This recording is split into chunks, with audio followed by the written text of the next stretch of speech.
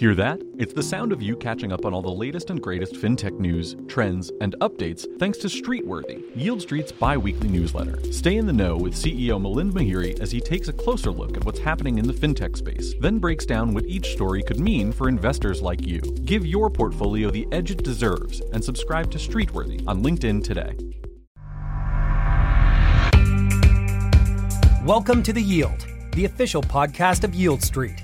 Every week, we bring you the latest market insights across our asset classes and products from subject matter experts. Our aim is to break the outdated mold of investing and help you add financial fuel to your ambitions through innovative investing products and strategies, typically unavailable to most investors. Realize your next level with The Yield. Subscribe to this podcast on Apple Podcasts, Spotify, Google Podcasts, and Stitcher.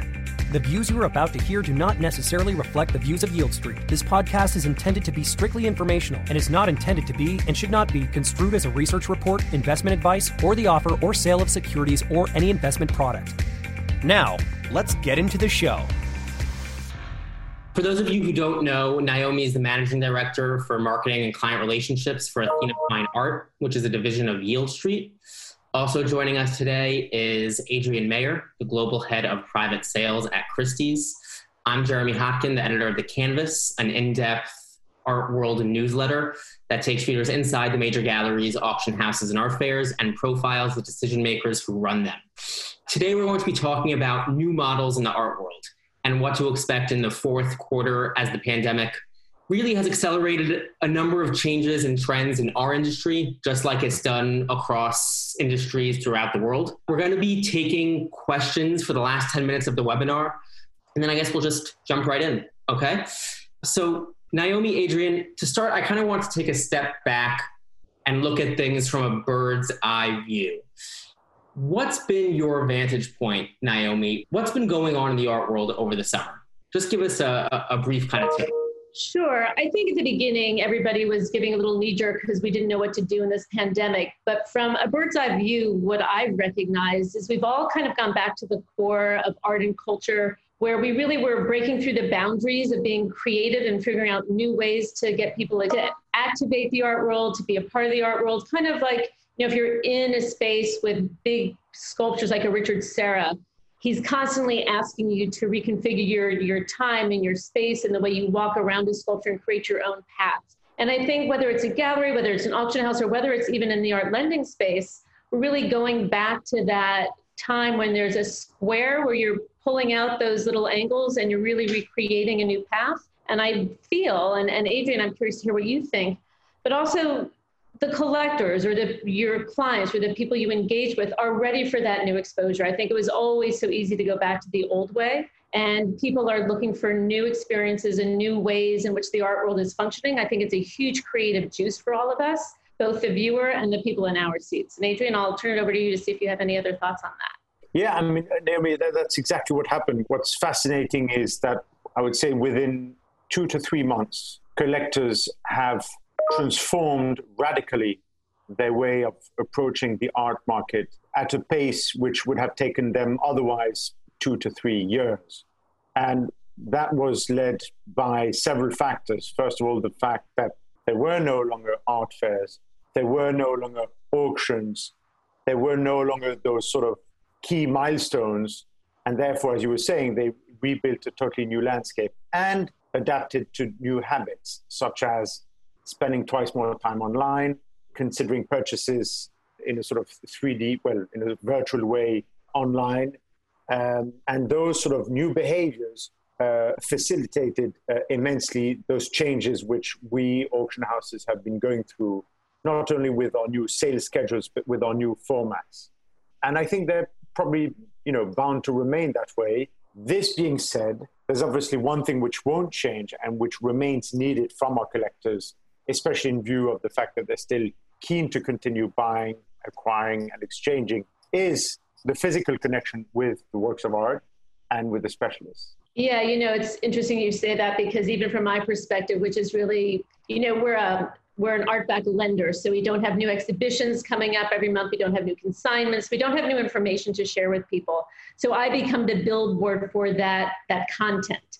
So it has been an interesting cycle, especially this summer, to figure out what my new face looks like, what the new path for Athena Art Finance looks like, how we get our message out, because we are such a culture of interaction. We are such a space where we feed off of other people's energy and understanding, and not having that component is a difficult thing. I know we're all rewiring and we're doing the best we can.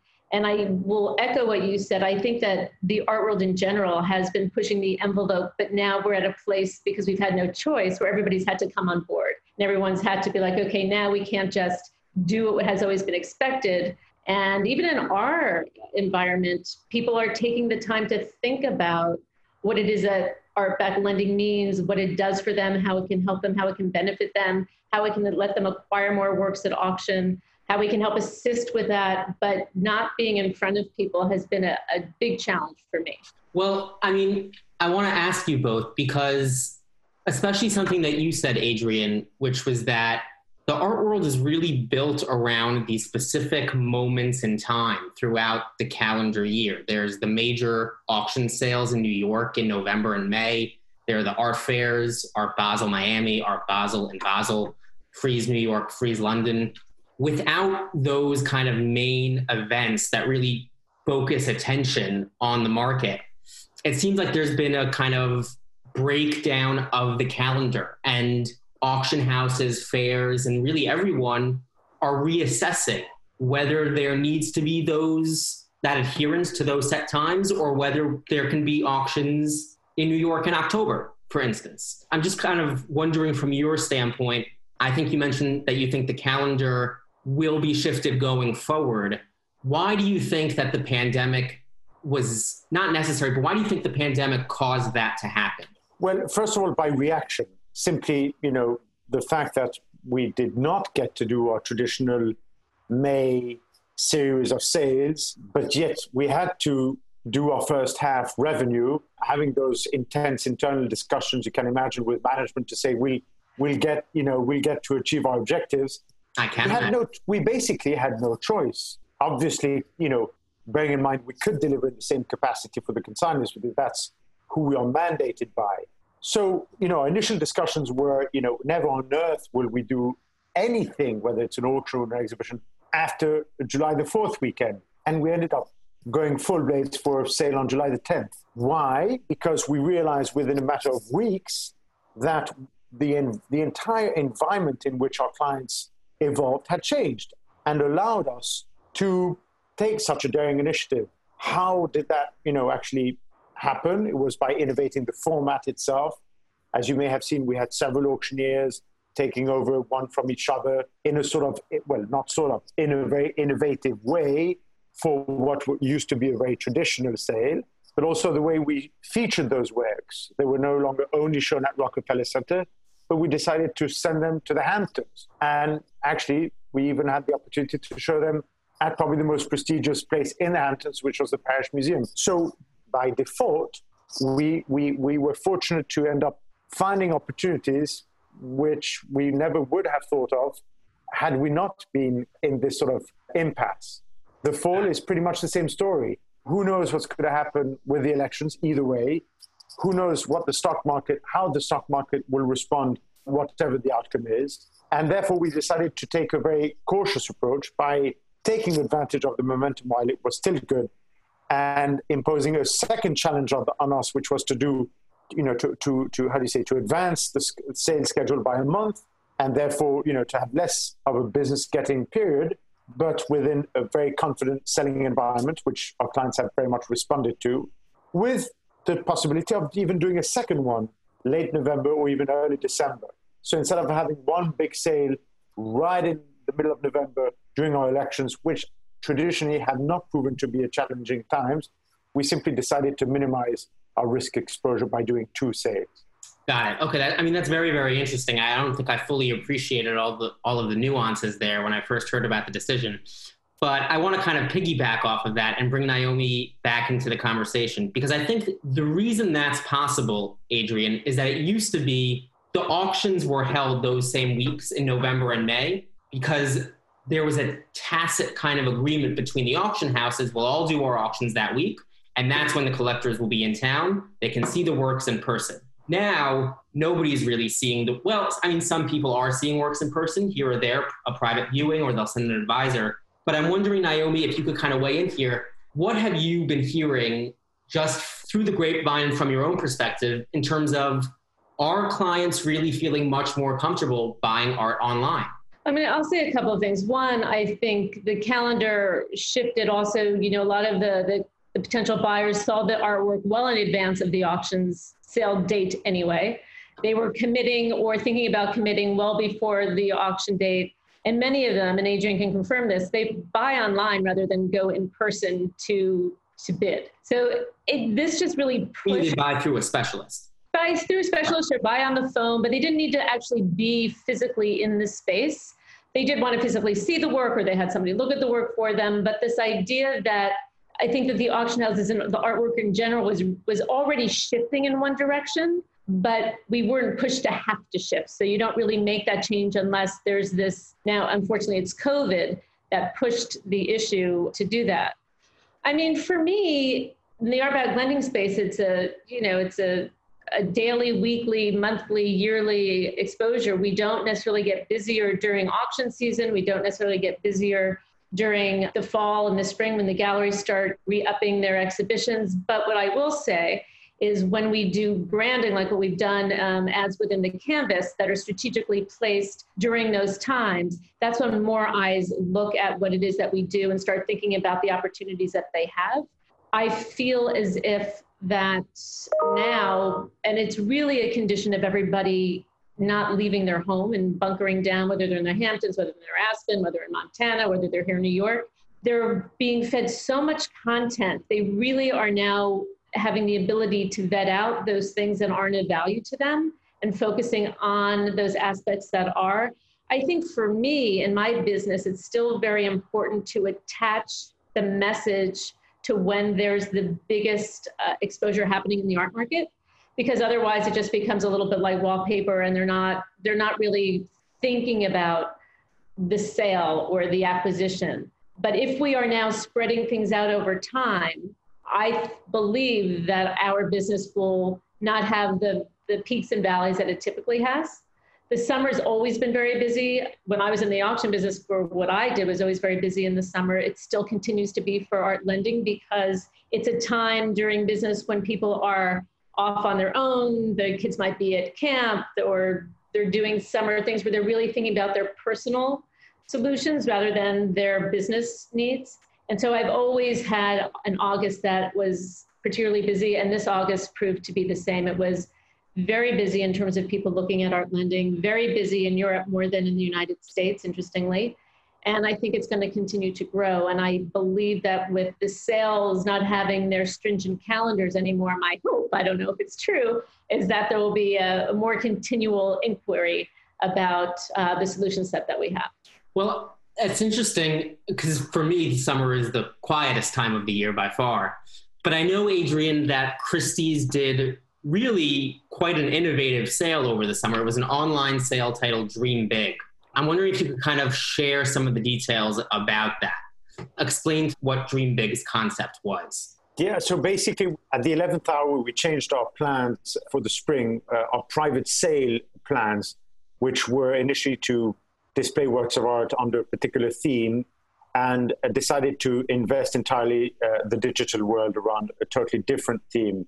And what we decided to do there again was to leverage the fact that everything would be digital to help clients transact, sell or buy works of art which were traditionally not well promoted by our traditional platforms, i.e. our selling rooms, our galleries, and therefore mainly the large scale works of art, large, difficult to handle, such as sculptures, outdoor sculptures, with a nice sort of echo to the fact that many of our clients had been spending more time than ever in their respective gardens and environments, probably wanting to rethink their own environment and wanting to upgrade them.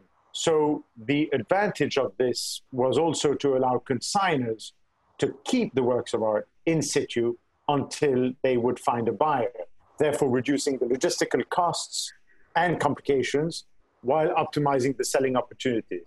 And, we had reasonable ambitions, and we ended up having a very significant group of work, over 50 works, from Rodin to Jeff Koons. And we featured them online from basically late June until Labor Day. And the event turned out to be extremely successful because clients, were scrolling on our website much more often, because we had a very strong promotional campaign, and because it turns out that we responded to particular needs of that time. The nice additional bit, obviously, is the link between the investment in the financial investment and the return. The whole thing costed less than $35,000 to put in place, whereas any single exhibition, even of a low scale, is obviously much costlier. And you can imagine that the return was of a different level. I mean, it's really an interesting concept to me for two reasons. One is because I think it goes against, in a way, conventional wisdom that these large-scale sculptures would sell so well online. I think the reason for that is because they're outdoors. It's maybe not as reliant on the condition being in perfect condition or looking at the individual brushstrokes like you would want to with a Monet. But then the other kind of really interesting thing here is that, and you said this at the beginning, auction houses don't really prioritize large scale sculptures. It's expensive to install them at the house during the sale. They're usually included at the end of the sale by designation. But here's a case where the pandemic, because it caused everyone to be home and to be more comfortable buying online in general across the art world. Here was an area where you and your team were able to kind of come in and say, okay, now that people are comfortable buying art online in general, why don't we offer these online as well? And it created an entirely new revenue stream and potential business model for those kinds of objects at Christie's. Just my kind of own 2 cents. But I want to kind of move on because you both have mentioned the Hamptons. I know Adrian, Christie's previewed some of the works from its Global One sale at the Parish Museum. Naomi, I think you were out east at one point. I was out east at one point taking a look around. I mean, a number of the main blue chip contemporary galleries have opened up spaces in the Hamptons to be close to their clients while they're out there. The other auction houses have also opened up spaces. Phillips has opened up a space in Southampton. Sotheby's has opened up a space in East Hampton. And it looks like that Sotheby's is also looking to kind of replicate the success that their East Hampton space has had by launching additional spaces in other cities where clients might be throughout the winter, whether that be Palm Beach or Gstaad or Aspen. I'm wondering if you can kind of both speak to this idea of going to where the clients are in this kind of environment, as opposed to trying to bring them into a fair. Naomi, can you kind of start off? Well, first of all, I'm going to all those places because, you have to be where the clients are. So sure. I understand. You have to prioritize Aspen and Gstaad. Yeah.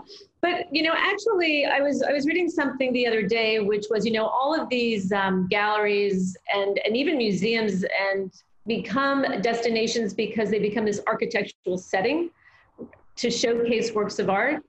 And now we're going back to the mom and pop kind of what's for rent on the block, being able to put together beautiful exhibitions in spaces where we kind of moved away from.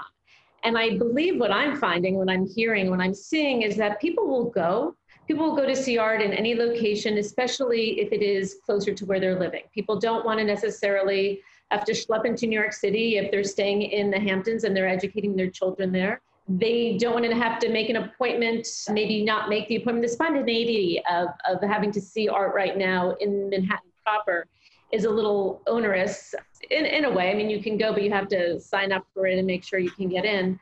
But I think it's important for people to feel that art and culture is around them in every place that they are. And I'm thrilled that these larger galleries are opening up these smaller pop-ups because, without art and culture, spaces, can feel a little dry and staid. And even in New York, I know there's an organization that's looking at all of the empty windows on, I guess it's Madison Avenue, and trying to get young artists to show their work in there, because why not look at art instead of boarded up buildings or a for rent sign. You may as well make it an experience and to all of us in this space, get people involved in art and culture that otherwise wouldn't have gone in or gone to see something. So I think it will continue. I believe, and I might be speaking out of my ear, but I know that when I spoke to the auction houses, because we do a lot of work with them, even outside of that pandemic, going to where people had second homes during various times of the season was something that was very important, because you want to get in front of your clients where they are at good points of time for them. You know, we are a very consignment-driven business. We're a very client-facing business, and we need to adapt to our clients' needs and things that are going to make sense for them at the time when it's right for them. So, hey, you know, if they're in the Hamptons, if they're in Aspen, if they're in Gestalt, if they're in Palm Beach, if they're in Miami, that's where we'll go. And I believe that's why galleries started opening up, and auction houses and museums, their offshoot spaces or their second galleries in places where there was a community of people that were active and they wanted to get closer to them so they could create relationships with them more than just once or twice a year during the height of the season. I mean, yeah, I definitely hear what you're saying. And Adrian, I'm wondering if you could kind of weigh in here. But my understanding was that in the past, the summers were really kind of a downtime for the art market, and specifically in the Hamptons. There have been a number of fairs that have tried to launch in the Hamptons. None have really ever caught on. And the sense was kind of that collectors wanted to be unplugged and not thinking about the market during the summer when they were in their Hamptons homes. I guess, Adrian, in your mind, what's been different this time around? Why has it changed? I think what's fundamental is to make sure that whatever the galleries, auction houses initiate is not out of touch. I think had we done this 1 or 2 months earlier, right in the heart of the crisis, it would have been extremely badly perceived. Like, you know, come on, guys, you know, there are thousands of deaths every day. This is, you know, so it's also choosing the right moment when you know that people are in the right mood for that, which turned out to be a perfect timing, because the end of the first wave, in any case, did happen during summer at a time when people were in the Hamptons. So there was a very good conjunction of events, the sort of low end of the crisis and the fact that people were on holiday wanting to have fun and to be distracted by works of art. I think the question is whether there will be the same curiosity to go through those galleries next summer. Obviously, if we are in the same sort of unpredictable environment, there might be. If things are back to normal, maybe less so, because they know that they'll find what they want in the city or in their traditional art fairs. I think they enjoyed seeing it as an unexpected substitute to their traditional ways of interacting with the art market. That's what was so smart about it. I think it's all about surprising our audience, but obviously doing it the right way while innovating. And if you tick those boxes, then you get it right. And why not create a pattern? You know, even if you have this. You know, people are ready to be social again in some capacity. But I think this landscape, or navigating this landscape, is in a continual flux. So what's working today might not work next month, and we have to be really aware. And to Adrian's point, you have to be very sensitive to the values that the clients and the world is facing, and to be antithetical to that and starting out that hard sales pitch in a time that's inappropriate will totally destroy the integrity of what you're trying to achieve. But we are constantly, there's no new normal. And I don't know when that new normal is going to happen, but every week and every month we're adapting, and hopefully the rest of the community will adapt along with us. And if they're not, we'll learn from that and we'll change along those paths that we have to, so we continue to be in alignment. I want to build on that, but I also want to just give a little PSA and encourage everyone to, if you have a question, we're going to be answering them towards the end. We're also going to be talking about the market specifically going into the fourth quarter and next year in a few moments. But I think, to your point, Naomi and Adrian, I think the Hamptons really worked over the summer in this case because the galleries didn't have fairs and they didn't have shows where they were able to sell. So as opposed to in a normal year when they might have trotted out secondary, not as blue chip or positive material, this was a case where they really brought their A game and they brought works that collectors would respond to the Hamptons. Who knows if that's going to be the case next summer when, again, we don't know what's going to happen, but fairs will hopefully in some form or another be back, and exhibitions will have been running and galleries will be able to make sales. Before we kind of move on to the market, Adrian, does Christie's have any kind of plan to do these dedicated spaces in these kinds of markets? Yes, I mean, we are monitoring it and sort of reviewing those opportunities on a daily basis. None are totally official yet, but we will be initiating a few pop-ups at some point in the fall, whether it's in Florida or elsewhere, in any case, to make sure we stay in touch with our clients for sure. Yeah. Got it. Well, as a native Floridian, I'm always open for if you want to pick my brain where to go. Yeah. So I want to talk about the market specifically, heading into the fourth quarter and into 2021. You know, galleries, UBS and Art Basel released their big kind of report on the art world last week or the week before, and gallery sales are down 36% compared to the same period in 2019. I'm wondering, as the stock market and economy have become a little bit more volatile, obviously the stock market's been up recently, especially over the last 2 months. How do you both expect that to affect the market?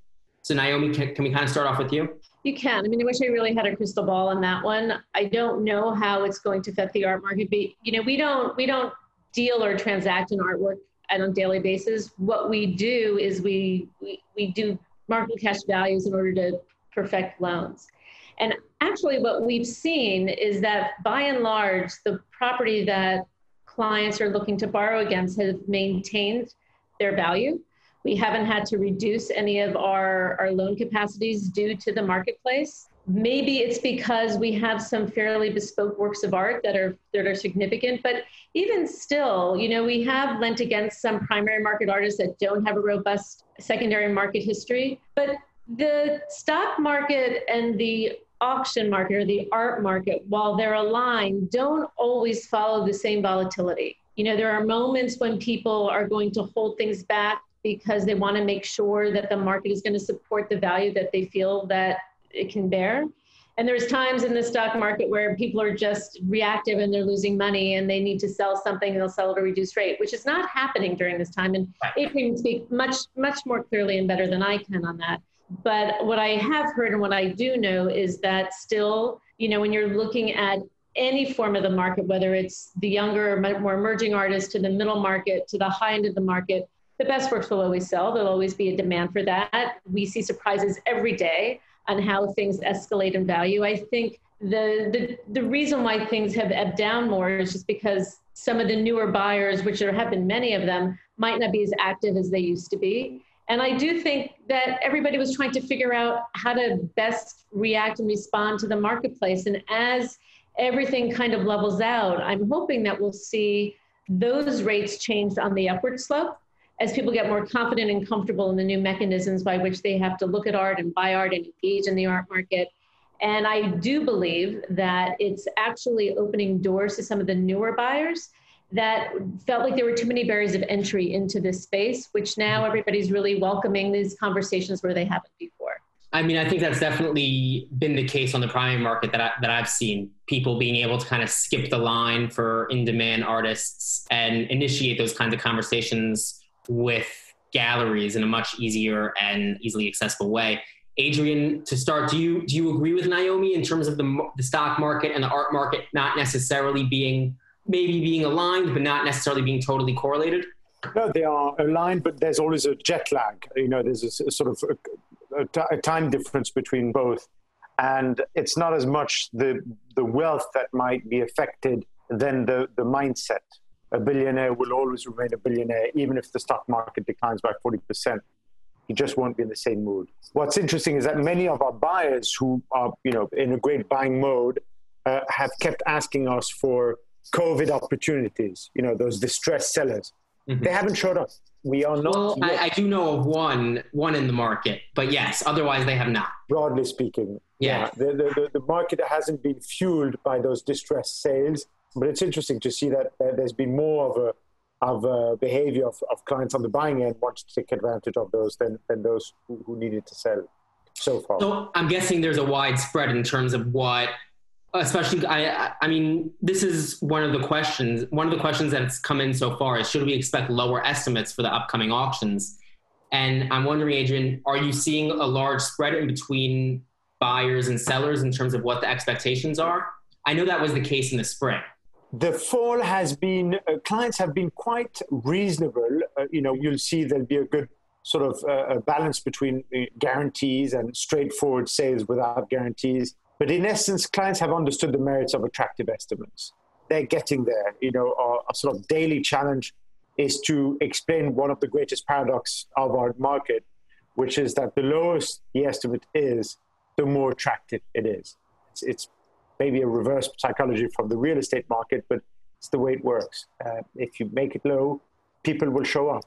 They will send their advisors. They will ask questions. And that's how you build, the excitement. So yes, I think overall our fall auctions, even though the numbers are adding up nicely, are nevertheless keeping the pricing at very attractive levels, which is fundamental, especially in such volatile environments. Got it. I mean, another part that's really been interesting is, again, pointing to that UBS Art Basel report. They did a survey amongst collectors. I don't remember the exact details of the science of how they did the survey, but 59% of the collectors they queried said that the pandemic has increased their interest in collecting. And 92% of them said that they actually bought a work of art this year. Naomi, what would you attribute that to? Is it just people being bored at home and wanting to shop? I don't think it's that people are bored at home and wanting to shop. I think people are finally taking the time to look at their collections in the way they haven't, trying to figure out what other works of art speak nicely in concert with the works that they have, looking to see what gaps they may have had in their collection, and also just looking to see, is there a better example or a different example of the same artist's work that I like just as much? There is a component, of course, of people being at home, but it really, I think, this has been just a reprocessing for people. You're spending hours at home, and thankfully they want to fill it by looking at art, looking to see what else they can acquire or what they can sell to fill in gaps. I don't really think you're going to get somebody just buying for the sake of buying. I think you're getting a much more thoughtful approach and looking, whether you're a new collector or a seasoned collector, it's an opportunity to really look at what you have in storage, if you're reinstalling things, what you might want to have, and really honing in on where your heart is now. Like, tastes change, ideas change, cross-marketing within departments changes. You might be an impressionist collector, but you might want to have a contemporary work of art. Everything speaks to each other in some way. And I think COVID has given people the opportunity to take that back seat that they never gave themselves before. Adrian, I mean, this cross-category collecting was already happening before COVID, but it does feel like it's been accelerated significantly since. I mean, it used to be that you would have impressionist collectors who would stick with impressionist material, or even a Monet collector who would only kind of collect Monet. Now we're seeing collectors who, while still discerning and have kind of sourceship, they're a little bit agnostic to categories, and they'll want an amazing old master hanging up right next to an amazing living young contemporary artist. It feels like that's happening more and more at the auction sales. I mean, the Christie's sale just today, we found out the one in October in New York is going to feature literally a dinosaur, a massive T-Rex skeleton. That's certainly of a different category, something we wouldn't have seen before. Can you kind of walk me through why you think that's been the case? Well, speaking of breaking the boundaries of particular periods, that's quite a good example. I mean, listen, we simply have been witnessing the way our clients live and what they respond to. And until 4 or 5 years ago, our traditional sales were held separately from each other, 1 week after the other. And 5 years ago, more or less, we decided to feature all of them at the same time within the same building, trying to recreate the sort of art fair spirit, because it's easier for our clients, but also because we found out that those clients, as you just said, mix those works together. We went a step further this year by combining our departments into one entity, the 21st Century Department, where our specialists can speak amongst each other because the clients are the same. So we might as well be all on the same page and speak to our clients the same way, even if the opportunities we bring to them are different. So there's a sort of natural evolution, which is responding to those needs. And then just kind of finishing up before we take the Q&A, I'm wondering, I guess, Adrian, you kind of touched on this a little bit before, obviously none of us are economists, but I'm wondering what your take is kind of on where the market will be specifically if things do get a little uncertain here in the US between the US election and whether COVID kind of combines with the flu season and we see a surge in cases. Do you expect prices to fall in that case? Do you expect market activity to fall further? Listen, by experience, while there's always been this sort of paranoia around the elections, our auctions have always proven to be not directly reactive either way to the elections. Obviously, the current environment is of slightly different nature, not only because of the contenders, but also because of the volatile health environment we're evolving in. So putting both together is creating a slightly more predictable outcome.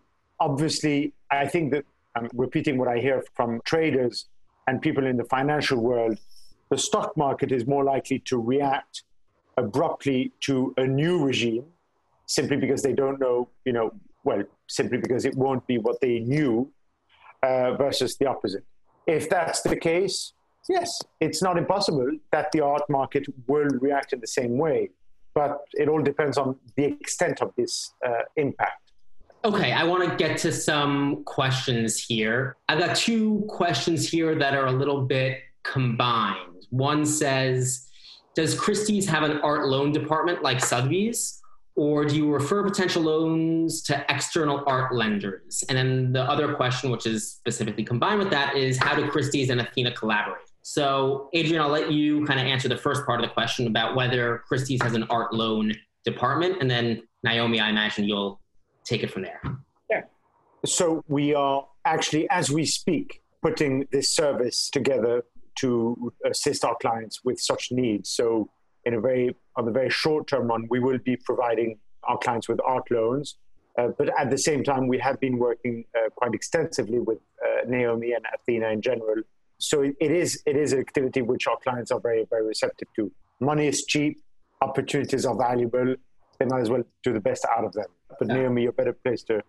It actually started out as a strategic partnership, really, for when Athena started to engage with the greater public and to get our message out there. So we really started out as working with Christie's on a lot of events and trying to engage with clients, not necessarily sharing our message on this kind of platform, but just engaging with clients. That dovetailed into working with Christie's financial services departments, which did not have a lending service at the time, and that they would refer clients to us should they need it. Everything was very, discreet. We don't share any of that information. And sometimes they need a loan and sometimes they don't. But we do have this symbiotic relationship with them. We're not the only ones that work with Christie's at all, but we do benefit from their client base or clients, inquiring about possible loans, or even on the acquisition side. We do this with all the auction houses, actually. We go through the catalogs and we earmark and we put it on our platform works of art that we would give a loan against should you be the successful bidder. And oftentimes that becomes a conversation within the Christie Specialist departments when they're talking to their clients, so they can expand their wallet, so to speak, so they can either buy more works of art or go very robustly on a work of art that they otherwise might not have had the potential to do so. Got it. I mean, I have another question here about any areas where the both of you see where the wealth management industry could provide support for the art world professionals in providing value to clients. I mean, I know that a lot of the banks have high net worth individual departments, and sometimes they offer their own financing solutions to clients. And they do sometimes advise on estates being consigned to auction. But is there any kind of new ways going forward that the wealth management industry and the art world could work together?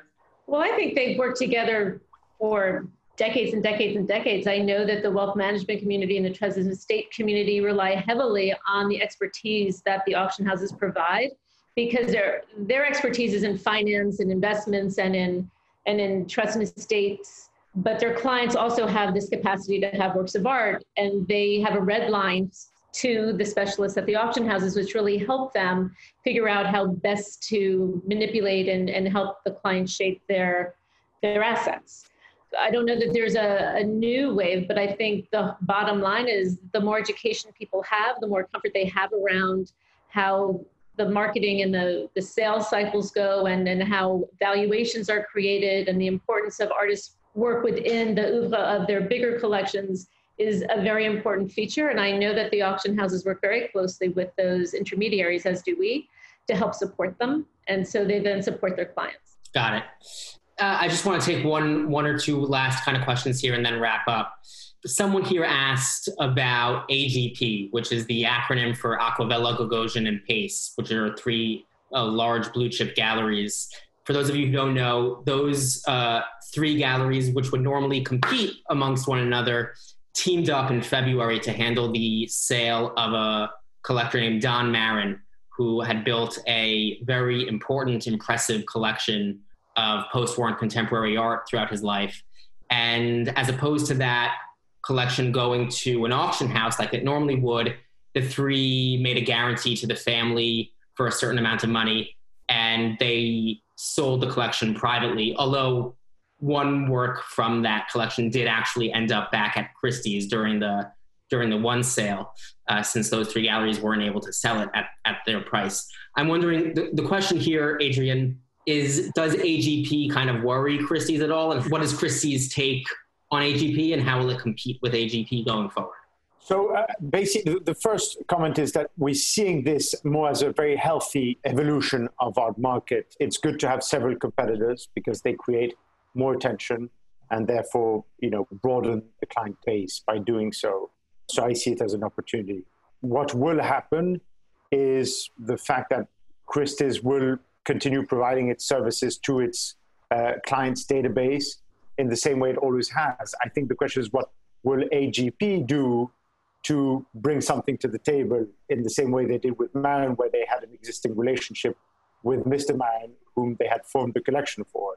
I think it's going to be interesting to see what they do, and rendezvous in 6 months, 12 months from now. But I see it as something which is constructive to all parties, even though it may sound paradoxical. Got it. I mean, really the onus is on AGP to kind of prove itself in the market as opposed to... Yes, because it's a new model they're stepping into. I hope if I could just say one thing. The one beautiful thing about these collections that have been honed for decades and decades and they come to public auction is that anybody can go in and see these collections that you otherwise would never have an opportunity to get a bird's eye view into the collector's eye. Some of the works are amazing and some of them are esoteric, but you really get a feel of their collecting process. And then, of course, you get to look at some of these works that have been in private hands for so long. The hope is that the gallery will allow people, whether it's online or when you can get back into a space, for we, the people, to see how these others collected. I think that is going to help grow the footprint of the art collecting base. It gives people confidence and it gives them an education to their eye and understanding that you don't always need to collect the highest and the best piece, but you can collect other works by that same artist that are just as interesting and just as relevant to an entire collection. So my hope is that they don't just sell everything so privately that nobody gets an opportunity to see it, which is why, the auction houses have been this great house for us to view what other people collected.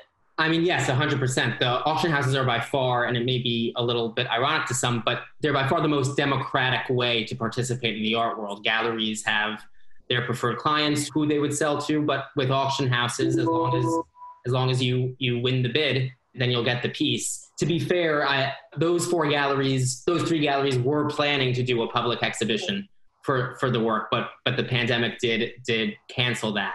And then finally, just a technical question, Naomi. I have here two questions about, does Athena lend internationally? And is there a minimum maximum loan size?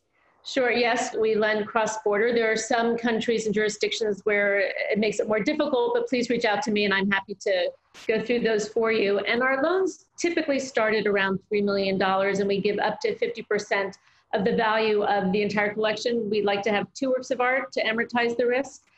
But everything is a conversation. Our loans are incredibly bespoke. And so we never say never. And we just always like to have a conversation to start a dialogue going. Got it. And I guess, that pretty much wraps it up on my end. The last thing I just want to kind of tell our audience is that one thing that someone very high up in the art market once told me, especially, which I think is particularly pertinent right now, with the elections coming up and with this kind of unknown with the pandemic and with flu season and just in generalized geopolitical uncertainty, is that in times of uncertainty, things that are rare and precious only increase in value. They only get more rare and precious. So I encourage everyone who isn't already an active collector to reach out to galleries they're interested in, reach out to Christie's, reach out to Naomi, explore, participate in the art world. We're all about welcoming people into the community, even though it may seem a little bit like it's behind a velvet rope at some points. But there's never been a greater time to get into art, whether it be contemporary art, impressionist or modern art, or old masters. So Naomi, I'll let you finish off. And thank you, everyone. Yes, and again, I want to thank both Jeremy and Adrian for agreeing to be on a panel with me, and thank all of you viewers for joining us. Again, please visit Jeremy on the Canvas online. He's one of the best voices in the art world, an honest and credible voice. And I've learned so much from reading his articles and his in-depth conversations with collectors and gallerists and people in the auction business and across the art market. They've been incredibly transparent with him, which I think is a testament to Jeremy. Please visit Christie's and Adrian Meyer on his site and come to athenaartfinance.com and Yield Street to learn about our processes and programs. We thank you all again. Have a lovely upcoming weekend and stay safe.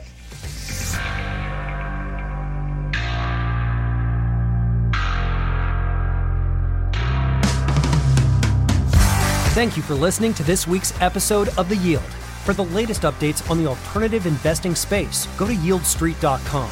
Be sure to subscribe to this podcast on Apple Podcasts, Spotify, Google Podcasts, and Stitcher. If you enjoyed the show, feel free to leave a review on Apple Podcasts, as this will help other investors like yourself find our show.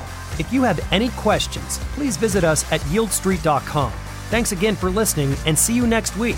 The Yield Street podcast you just heard only reflects the opinions of the host, who is an associated person of Yield Street, and does not necessarily reflect the views of Yield Street or any of its affiliates or other associates. The podcast is for informational purposes only and is not intended to be and should not be construed as a recommendation to buy or sell any security, and is not an offer or sale of any securities or investment product. The podcast is also not a research report and is not intended to be and should not be construed as investment advice.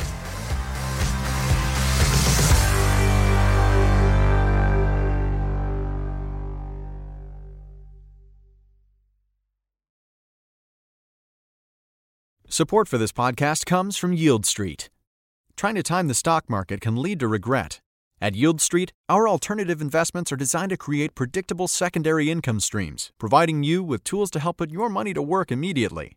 These investments in asset classes like art, real estate, and legal finance typically have low correlation with the stock market and target annual yields up to 7 to 10%. Welcome to the next generation of investing. Welcome to Yield Street. Sign up today at yieldstreet.com.